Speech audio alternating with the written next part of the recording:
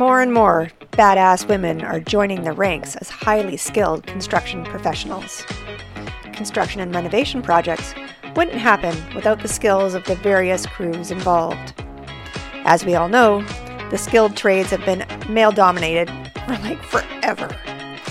In this season, I'm highlighting the amazing women doing their thing in the construction sector.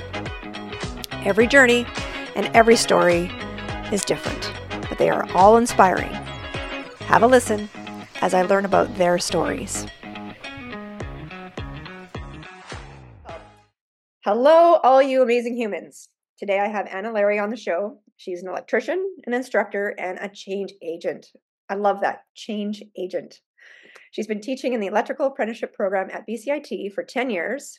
She's completed her Provincial Instructor Diploma and Master of Education specializing in curriculum and instruction.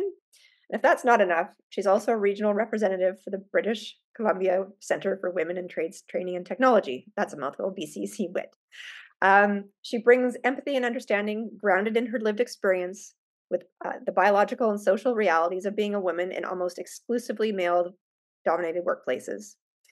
Her work now includes peer support for women at BCIT and for staff and students. So Anna, thanks for joining me on the show today. Thanks, Brandy. I'm delighted to be here and to be part of this. Thank you so much. I'm just so thrilled to have you. So I'm looking forward to hearing more about what you do and what you're up to. So we're just going to jump right into it. So first things first, share with me your journey to the trade sector. How does it that you landed on being an electrician? When did that happen? How did you get there? And then we can talk about a little bit more about your certificates and highlights and lowlights of being in the field. So I graduated from high school and I kind of was floating a little bit. I went off to university. I did a bunch of anthropology courses. I studied Chinese and none of it really connected with me. And then literally a family friend suggested being an electrician and I knew nothing. I didn't know what a piece of Lumex looked like. I didn't know what was behind a plug on the wall. And I was like, well, that sounds kind of interesting. And people tried to steer me towards a trades discovery program. And I'm like, nah, I'll just be an electrician. So I signed up for an electrical foundation program at BCIT in 1997. And it was a 40-week program. And that was a bit of an eye-opener for me in lots of different ways. And I went out and started work in greenhouses in Richmond and Ladner. That was my first job. Then I wound up joining the International Brotherhood of Electrical Workers, and I worked on the Stanley Theatre, on the renovation of the Stanley Theatre. That was so cool. Yeah. I was just there a couple weeks ago. One of the things I love about electrical work and having done it for a long time is there's all kinds of buildings and restaurants and public facilities that I've worked on all over Vancouver. So I feel like a real sense of connection when I'm going around Vancouver. Cool. So you also sort of up-leveled from just your ticket because you've got a Class B. Yeah, I'm a field safety representative. Yeah. So after I got my Red Seal endorsement, I actually decided not to do commercial work for a while. I decided not to do construction. I went into the film industry. And the first thing I did going into the film industry, I wanted to be able to pull permits for film sets.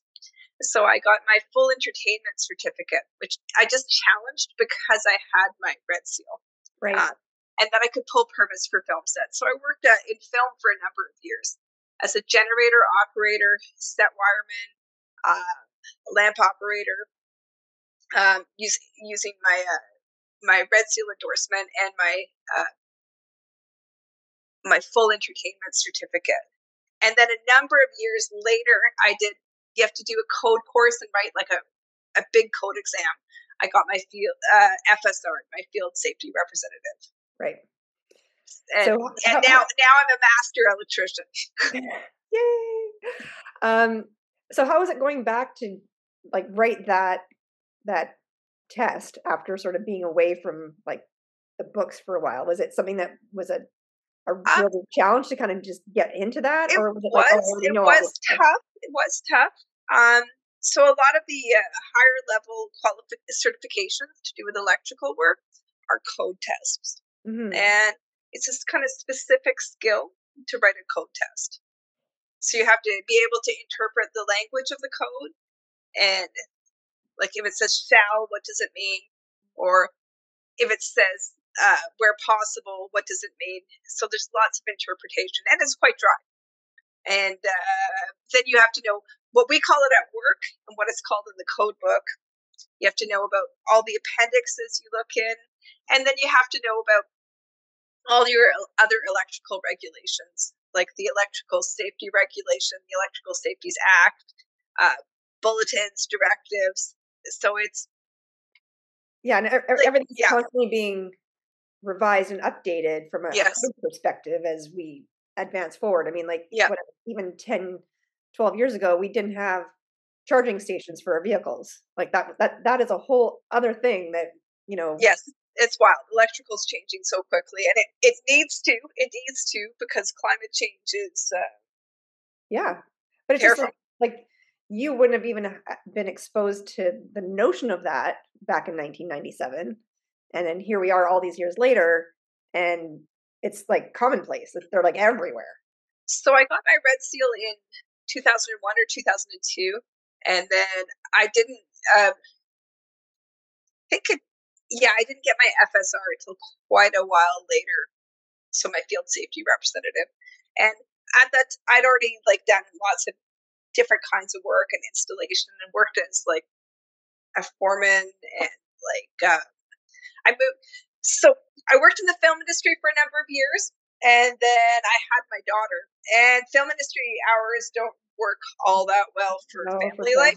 Yeah. But construction actually is not bad in a lot of ways. Yeah. So I had to get a nanny. So I had a nanny. Sounds kind of fancy, but then I would get up at like 6 a.m. and go and work in a hole in the ground for 6 hours or whatever, 7 hours, and come home again. I went back to construction when I had my daughter, and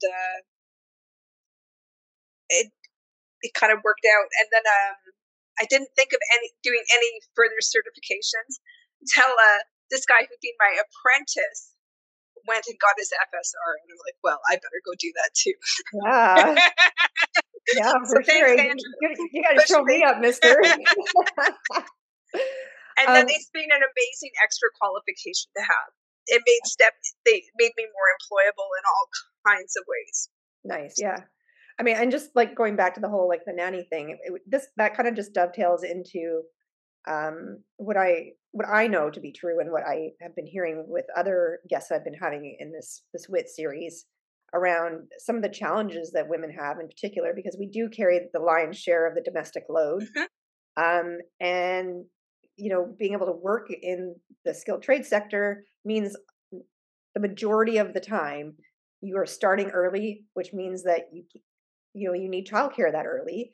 Childcare is very challenging, and that most places don't even open in time for you to get yourself to work, let alone get your kid to care, and then get yourself over to where you need to be. So that nanny was the only option for me. Yeah, it was the only thing that worked. And I had the economic privilege that it could work for me. So and this notion of a nanny being fancy, no, it's not. It's almost a requirement when you work hours that just don't happen to fit in that bucket that a lot of other people can work and live within, and people that are in the trades, you just don't fit in that bucket. I think it's really challenging too if you're an apprentice and you decide to have a child during that time, because you don't have the income yet to support having it. Yeah, for sure. So that's an extra layer of challenge to completing your red seal. Yeah, 100%. So from being on the tools and so on and so forth, you have sort of navigated your way through to instruction teaching. Yeah, instruction was something I never thought of. I was literally just I was doing service work, and parts of it I really enjoyed. Like I really liked the variety and challenge and learning new things all the time.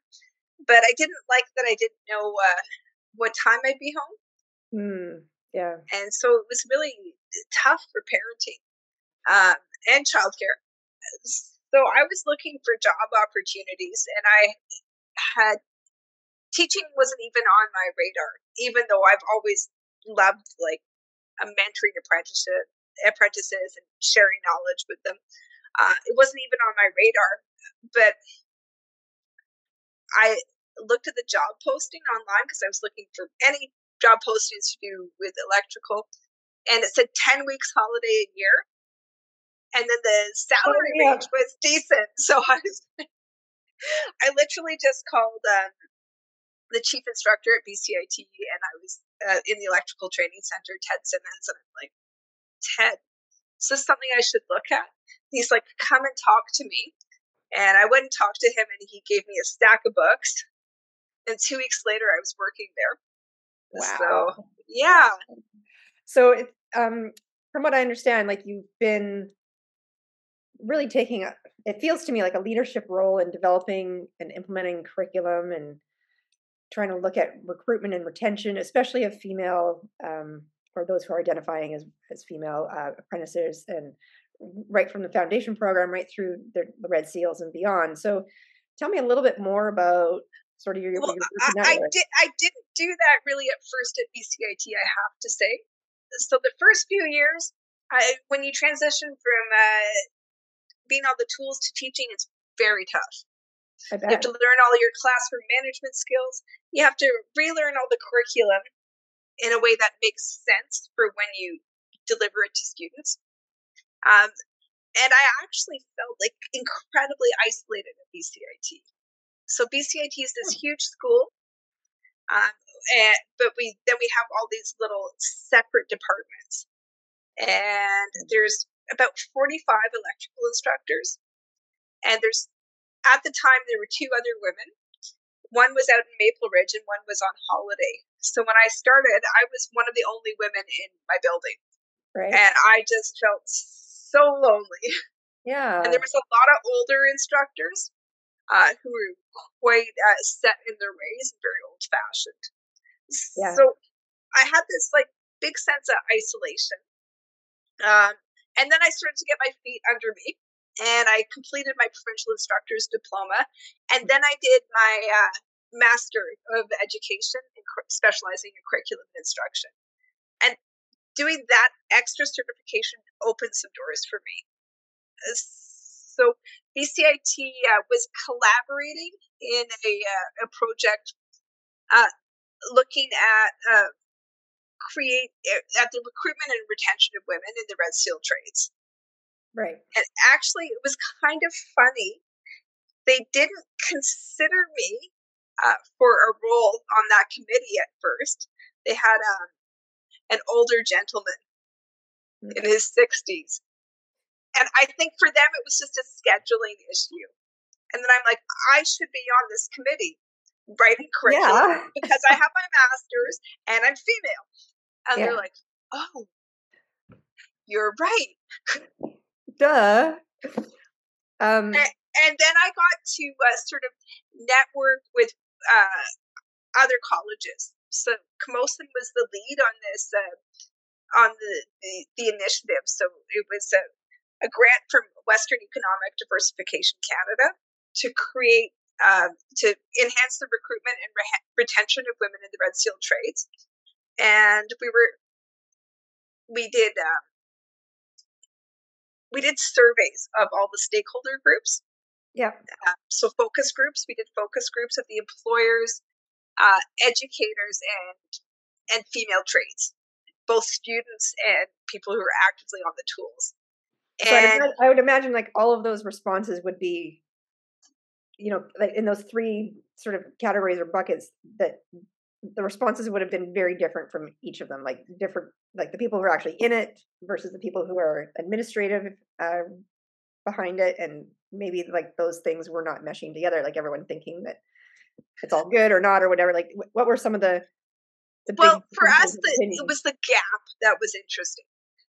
So we found that the instructors, who are almost all male, like hugely male population, yep.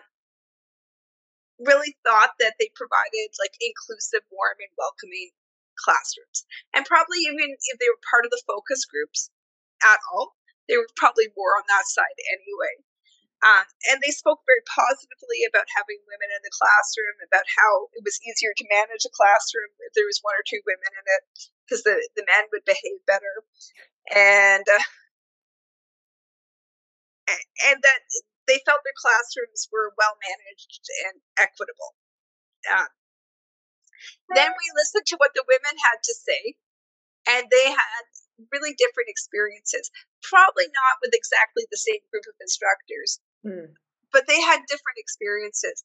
They had instructors saying things like literally saying, "I don't like having women in my classroom." Yeah. Undercutting female staff. They had limited access to washroom facilities because the buildings were so old. Yeah. So, which is astonishing to me, like in a government funded, like a college, Yeah. that there might not be a place for women to go to the bathroom, like, which is wild. Awesome. Yeah. And the women also spoke about how having the right instructor could make the big difference towards them staying the course in school, towards them completing their red seal. And so we kind of realized that instructors were important. And obviously, as educational institutes, we were thinking, what can we do in our classrooms to make our classrooms more welcoming places? So we came up with a two-pronged approach. Actually, it was three-pronged. So the first part was a train the trainer program, just sort of get men to, mostly men and women, to get them to think about the barriers, become aware of the barrier, because the barriers, if you don't have the barrier, you don't see it. Yeah. Like back when I was in trade school, this didn't happen for me, but it happened for other women. If you had a sick kid and you missed class, well, you might be marked absent. Yep. Right. So there's no understanding of that. And that was a women's issue, right? Well, your wife will stay home and take care of the kid. So making people aware of the barriers, and then just sort of raising their awareness about equity, diversity, and inclusion in a way that brought them in, but that wasn't making them feel like they were bad all the time, right? Yeah. Well, there's that notion of like, hey, I'm calling you in so that we can like call you out in a safe space and not make it appear as though like we're jumping on and really criticizing and whatever. But it's just like, hey, everybody needs to become aware of things and themselves and become more self-aware, because there was nothing when they were going through, nothing when they became instructors, and patriarchy is, prevalent everywhere. So how can they possibly, it just doesn't even occur to them. Yeah, unless they're like really, really switched on, which very few are. Yeah, we don't see it just kind of makes me think. I'm quite tall. I'm 5'9", and my mother's 5'9", and she always used to have somebody house sit who was about 5'2". And I'd always go into the kitchen and there'd be a little step ladder in there. Yeah. And it took me a while to realize that she needed the step ladder to get to the top shelf. I'm like, why is this here? It's so annoying. So if it doesn't affect you, you don't see it. I'm also guilty of that. So one of the things I always wanted to do was to keep on checking in with the stakeholders, so the women and the instructors, to see what their experiences are and what their barriers are. So then we had the train the trainer piece, and then we had the next piece is materials for them to deliver in foundation classrooms. So foundation classrooms can be very challenging. So foundation classes are a pre-employment program. Yeah. So they tend to cover the level 1 academic material of any trade, and then they'll have math upgrading in the beginning, employment skills, and then they'll have a hands-on piece. so that they can then go out into the field and find an employer and become indentured and actually start their apprenticeship. So foundation classrooms, they often have very young students, fresh out of high school, maybe even in high school. Yeah. So they'll have a class with some very young students and then maybe some often older women who join the classroom. So that could be a very interesting dynamic if you have 14, 19-year-olds and then two ladies in their 30s. That can be very challenging. Yeah, for sure. Or foundation classes are also places where new instructors tend to be put. Mm-hmm. So people without much in the way of background knowledge or instructional skills or supports even. So we wanted to kind of give them content to deliver, and we wanted to give them support and mentorship. And so for me, that was really neat to collaborate on creating this content and these programs with Camosun and OC. And that was very challenging because we did it a lot by Zoom. Mm-hmm. So some of it went really well and some of it was really difficult. So the whole pandemic put an extra kind of twist on everything. Yeah, I mean, like for all of us, but yeah, especially when you're trying to develop something new. Yeah. So WD also provided funding for 54 seats for women. BCIT had funding for 18 women in electrical, and we filled those seats. There's the last 7 women who are going to graduate in February, I think. So nice. That's been really exciting to me, and to see a lot of them. Not all of them have. Most of them have gone on to work on the tools. Mm-hmm. A lot of them have joined the International Brotherhood of Electrical Workers. So that's very satisfying to me to see that the 11 women who've already gone through the program have had great success so far. Right. So it sounds to me like this has been a successful rollout and a thoughtful approach to things, and that you're actually seeing some return. Yeah. Well, the next thing I want to have happen is to the pilot finishes in March of 2023, and I'm hoping that we sort of pick up the train the trainer piece at BCIT and roll it out across the institution. And we also roll out the enhancements in more foundation classes, because electrical obviously isn't the only trade at BCIT. We have most of them. Like, yes, we're the province's largest training provider. So. Yeah, for sure. Just out of curiosity, did you get any pushback from any one of those bodies, predominantly like the more like male-dominated administrative, body, like groups of people, or was everybody pretty responsive to what the suggestions and strategies were going to be? I think we had issues because we wound up being a working group of women from the 3 colleges, and I wanted us to keep on going back to the stakeholders and to the male instructors so that we could see if they were on the same page, that they understood the purpose of the curriculum and the training. And luckily, I have pretty strong relationships with some of my colleagues, so they would be like, "This is nonsense. This means nothing," and that I would like talk to them and either like hammer it out with them or try and come up with a different strategy. Oh, good. Yeah. So here it can't just be us like talking in a little group. It has to be something that translates. Well, like the more people around the table with more interest and diverse voices, the better the outcome will be, with the assumption that people are there with the right intention of working together to create something that's amazing, not to be at loggerheads with one another. Well, there's a lot of fear about political correctness. Yeah. There's a lot of fear that they'll be made to be wrong and that they'll lose their position of privilege, right? Yeah. So, yeah. No, there's so you have to approach it as a benefit to them as well. Yeah, no, like having exactly. classroom management tools, because a lot of them don't have very good classroom management tools.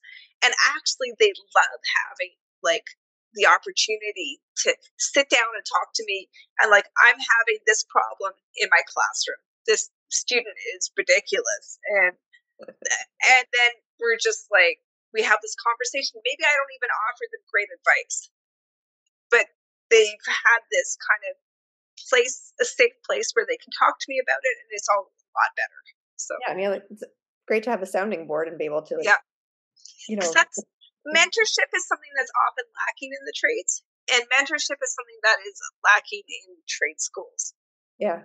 Well, and amazing that when you first started, you felt very isolated, Super and isolated. just gradually now it's like you've created this space in this community where you're deeply involved and actually being sort of searched out to be able to have a conversation. Like I think that's just like a really So amazing out of, circle. I think about 200, there's about 6% female trades instructors at BCIT. So there's about 14 of us. Yeah, And a lot of people are newer or very busy with work, or, you know, moving up in their departments. And it's really hard to connect with these other women, and even hard to find out about them sometimes. yeah, yeah, for sure. So so over COVID, I started Zoom meetings with all the female instructors I could find. We had a few of those, but we're all pretty zoomed out. Yeah, for sure. And then this past summer, I started with support from Tamara and Trace Access. I started like holding meetups, and the meetups were more for the students, because I wanted the students to connect. And then we had female trades instructors. You came to Yeah, both of them, both of them. and for me that was just awesome, because I saw all the kind of natural networking. I saw women talking about, so I can tell people about resources, I can explain about things, but if one of their peers shares how they got something, it's like Yeah. way more real. Oh yeah, totally. It's like you could tell your kid what to do, but if their friend tells them to do the same thing, then all of a sudden it's more, It's valuable. peer splaining. Yeah, exactly. So, and just rolling through to because you just mentioned the meetup, and both of the times that I came for both of them that were put on, it was amazing to see the amount of apprentices in there. So, the first one I think we had, I don't know, maybe 20, but the last one was like what, 40-ish? Like it felt like the room doubled. About 35 in the first one, and Okay. like closer to 60 on the Yeah, second so one. almost doubled the second time. Yeah, yeah. So, obviously you've been through apprenticeship, I've been through it. You're working with apprentices. Um, you know, what do you what's your take on apprenticeship, and has it evolved? Is it still relevant? I mean, I think it is, but like I'm curious what you think. Like, and it I used think to be apprenticeship is essential. yeah, like it used Uh, to be a three-way agreement between yourself and the employer and the province. And then a bunch of the money was clawed back and it became more and more challenging to sign on, and employers weren't supported as much as they were before, all that kind of stuff. And I think we're starting to come back down the correct path. But what do you see as really needing to be augmented or changed, or what more support should we be seeking or demanding? well, I have a lot of different takes on apprenticeship, and one would be like on the actual model. So I have thoughts about that. Then I have thoughts about the supports for apprentices, and Well, so specifically tell me supports about for what your women in thoughts trades. are, and then tell me about what your thoughts are on. Let me do my Oh, women in trades piece first. okay, do your Okay. women in trades piece. So my women in trades piece first is that um, women in trade schools and then women on the tools can be quite isolated. So programs like the registered rep from the ITA are amazing. Um, so just gathering resources, gathering peers who can support you. So I love that. Then the other thing like BCIT, we're some of the smaller colleges have done a really terrific job of supporting women in trades, and they have a lot of resources. They have a lot of staff, and I feel like BCIT is going to move in that direction to have more resources, so that people, dedicated staff for women in trades, women in trade, like equity groups in trades, and that's very exciting to me because I feel like there's huge room for improvement everywhere. Just to kind of connect women with supports, grants, because there's lots of government money, there's lots of private interest in money, but people are missing it. It's going right past them, and they don't know what to do if they get into a tough situation with a tough person at work, all these kinds of things. So we can connect people with resources. BCCWIT is doing an amazing job. Yeah. The ITA has really taken a strong interest in this. And the federal government is very focused on this because we have, it's to their benefit as well, because we're going to have a hard time filling positions in the skilled trades as people retire, right? Oh, already. Not that we will. We are already. Yes, for a lot of years now.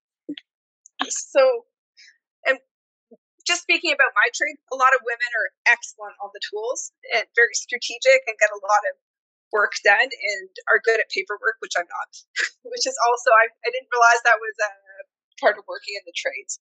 So I feel like there's so many opportunities there. I'm very excited about that. Nice. Because me personally, my full-time role is as an electrical instructor. I teach like electrical level 2. Anything I do with women in trades is after work or off the side of my desk. So I get paid, but it's a lot. Yeah, for sure. So, I mean, the other thing that I'm sort of aware of is that, you know, and we just talked a little bit about mentorship and all that kind of stuff within being like peer mentored or whatever. So it sounds to me like some of the train the trainer and all that kind of stuff sort of falls into that part of your existence. So tell me a little bit more about the impact of this peer mentorship program and how does it work? I mean, it can't just be only you who's like trying to mentor people or like and all of that. So well, on the WD side, so peer mentorship is a hot topic right now. And I received a couple of micro grants at BCIT to mentor my colleagues, and that was very interesting. And it also brought home to me that I needed to learn how to mentor, because I for sure made some missteps at the beginning, and that it's challenging mentoring people who are your colleagues and your friends. So I learned quite a bit,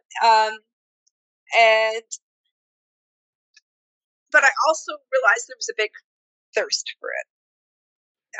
And that people really wanted connection and validation and strategies, and they needed time that was set aside to do that.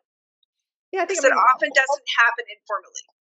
No, I mean, ultimately, I think we all want to do the best job we can, and if you can have someone who's going to mentor you, you can really hone your skills and figure out strategies and solutions for things that maybe you know that you have a weakness in or that you're struggling with and need a sounding board or whatever and hey, well, here's my my bag of tools that are more on the EQ side of things as opposed to like the physical side of things. And not everybody is gifted with sort of just coming to it on their own. Like sometimes we really do need to share and need to receive what that information is, right?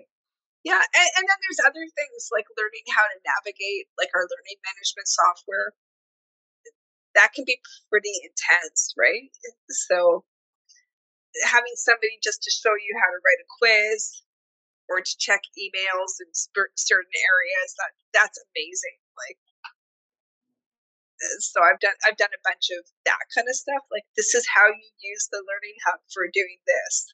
So yeah, cool. And that can be very tough for if you're an older instructor who's not computer savvy, if you're coming in fresh off the tools, and you not only do you have to teach, but you have to learn how to use the learning management software. So there's so much to learn and kind of synthesize in your teaching practice. Yeah. So this is sort of a side question, I suppose. Do you feel as though the trajectory of your career, because I mean, I love the fact that just because you're on the tools at one point in your career doesn't mean that you're on the tools forever. You don't, and you could go back to the tools if you wanted. Like you can bounce back and forth and do different things. Do you feel like that you've had a really fulfilling career? I mean, you're still young. You still got like time yet in your career, but are you feel like I get the sense that like you are really genuinely satisfied with sort of what you're doing and the give back I frequently feel frustrated. I frequently feel like all throughout my career that sometimes I haven't been given opportunities because of my gender. Sometimes people haven't taken me seriously because of my gender, like showing up at work. I went to West Coast Production years ago. I drove up. And I was just in my regular car because I was just showing up to help somebody. I wasn't in a work van or anything. I'm like, hi, I'm the electrician. And the security guard is like, are you sure? I'm like, pretty sure. So lots of large and small frustrations at work, but also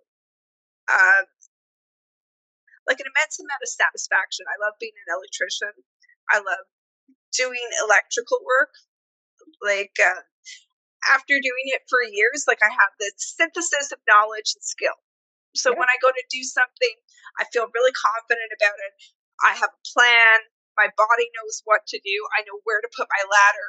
I know how to move my hands. And it's an embodied practice. And I love that. I absolutely love it. And, you know, when you go to turn a switch on for the first time or close a disconnect, there's always this kind of moment where you're like, is it going to work, or is there going to be a shower of sparks, right? So, and I like that too. And I also like that I built all kinds of things around Vancouver. And you have to have a particular mindset for that. I always enjoy things that are physically challenging too. So I'm always the person, if I'm in the gym, I'm like red faced and sweating. So it was a big adjustment for me to move into the classroom and away from that kind of physical challenge and embodied practice. That was really tough. And then it took me a while to feel good at teaching. So I actually had a couple of years where it was just like, this really sucks. But what I was thinking is that it made sense for my life at that moment. So I just pushed on through that. And that's another thing, like with the trades, is sometimes you have moments of despair. You're told to go do something and given very little information and resources. Yeah. I was going to say that's across the board, no matter what career you're in. You're going to be thrown in the deep end and have to figure things out and all that kind of stuff. But you said something just like moments ago about having it be an embodied practice, and you are the first person that has ever brought those two things together. And I think it's a very apt joining, because yes, your body does learn what to do, how to do it, what something feels like, if it's right, if it's wrong. You don't have to like work yourself through the steps and like have it be a really logical thing. It's like there is this embodied feeling. Like for me, on like a table saw or whatever, like when I'm pushing something through, it's like, oh, that doesn't feel right. Like, and it's not like, there's anything that whatever, you just know that it's just this feeling like this isn't right. I've got to correct a little bit or whatever. And you can't tell somebody how to do that. It's a feeling, it's practice, it's repetition. It's something that you do end up owning at a cellular level. And I just love the fact that you just brought these two things together for me, because oftentimes we talk about embodiment around like healing and trauma and all these things, but I just love it. Thank you for There's that. a book I love, which is called The Mind at Work. And I think the gentleman is Mike Rose. I could be misremembering his name. And it's about the kind of intelligence you need to have to do a lot of jobs that people might consider to be menial, like waitressing, like electrical work. And it's not that easy. There's so much to know, and to do it well is hard. And he compared it to doing surgery. Same thing. He was like, a surgeon knows when they cut into something. They get that kind of kinesthetic feedback that something is right or something is wrong. So a skilled surgeon who's been doing it for a while, because you don't want that brand new surgeon. No, of course not. All right, yeah. So I mean, like, talking about that aspect of things, like, we're kind of coming towards the end of our conversation here, and I've just, it's been fabulous. So I always like to ask, well, a couple of things. One, if you were to choose a different trade, what other trade would you have considered? Or would you even consider now that you know more about what all the other trades are about? I would love to have done some more like instrumentation, which is kind of on the electrical side. It's the development of it. And then I would also like to have done some woodworking. I'm somebody who just likes to learn new things all the time and feel confident. Lifelong learning. Yeah. Someone that's totally all over that. All right. Okay. Now, the last real question really is, what's your favorite tool? So I have different favorite tools. So nothing beats the smell of an angle grinder to me. I just love it. And the sound. And you put your face shield on, safety glasses underneath your face shield, and you're like cutting, and the sparks are all over you. And like that kind of weird burning smell. I love it. Okay, you heard it here first, folks. First of all, safety first, and second, she loves this burning smell from the grinder. Okay, great. Yeah, and then I also really like bending pipe. So we bend conduit, and then we pull wire in the conduit, and it's pretty athletic, and but it's also like shooting pool. So you have to like really use your eyes and plan stuff. And yeah, there's definitely an art to doing that, to get it right. Yeah, excellent. So we have these big 1.25 inch benders, and I'm quite tall, so it's actually not that terrible for me to use them. So you just have to be super aggressive about it and safe at the same time, and I really enjoy those. So nice. All right. So any sage advice for people considering a career in the trades? Like, what would you tell somebody if they came to you and says, "Oh, I was kind of thinking maybe university isn't for me, or I'm thinking of a second career"? What would you say to them? I'd say the trades are not for everybody, but for those of you out there, it can be. If you have the right personality, if you can deal with a bit of adversity, it's deeply satisfying work, and it's well paid. So it's not easy. This is not easy work, but it's so satisfying to be able to make things work, to know how things work. It's incredibly empowering. Yeah, you just took the word right out of my mouth. I was just gonna dad joke. I don't know how empowering is that, but yeah, no, you took the word right out of my mouth. And things are changing so that there is more support. There are more opportunities for women. There's more networking for women. Women are supporting each other. So I'm tremendously lifted up by many of my colleagues at BCIT, and one of my supervisors of my master's, who I have a relationship with now, who's been mentoring me for a number of years. So there's lots of supports out there. And you should expect to face adversity, but it's well compensated. So great money. Beautiful. Yeah. Yeah, I love it. Do it. That's a fabulous answer. All of those things. Yeah. But you might find that you don't like to get dirty, and you don't like to have a little cut on your hand, and that might not be for you. I mean, I just do paperwork now and teach, so I'm not on the tools. But yeah, for sure. Well, And again, thank you so much for joining me on the show. And thanks for all of the work you're doing to advocate for women, to be helping your peers, and just generally like just being badass in your world in the trades. I'm so impressed, and I'm just so grateful that you decided that you were willing to come on the show. Oh, thank you, Brandy, and thank you for supporting young women at BCIT. That's awesome, and for coming out to our meetups, because women need to see that there's next steps as Absolutely.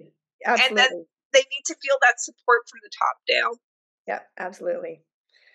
All right. Well, we'll leave it there. Okay. So for those listening, keep it real. And thanks for being here. Really, I appreciate it. And be sure to check out our other episodes in this and all of the other All Things Renovation series. And until next time, keep being badass at whatever trade you're in. Thank you, Brandy. Thanks for listening, and I hope you feel as inspired as I do. If you or someone you know has interest in the trades, there are many resources, many programs and supports. There's also a ton of women's groups out there specifically for those who are in the trades. We'll list a number of them in the show notes, but be sure to reach out if you're having challenges finding some in your area. We're all in this together after all, and we're happy to help in any way we can.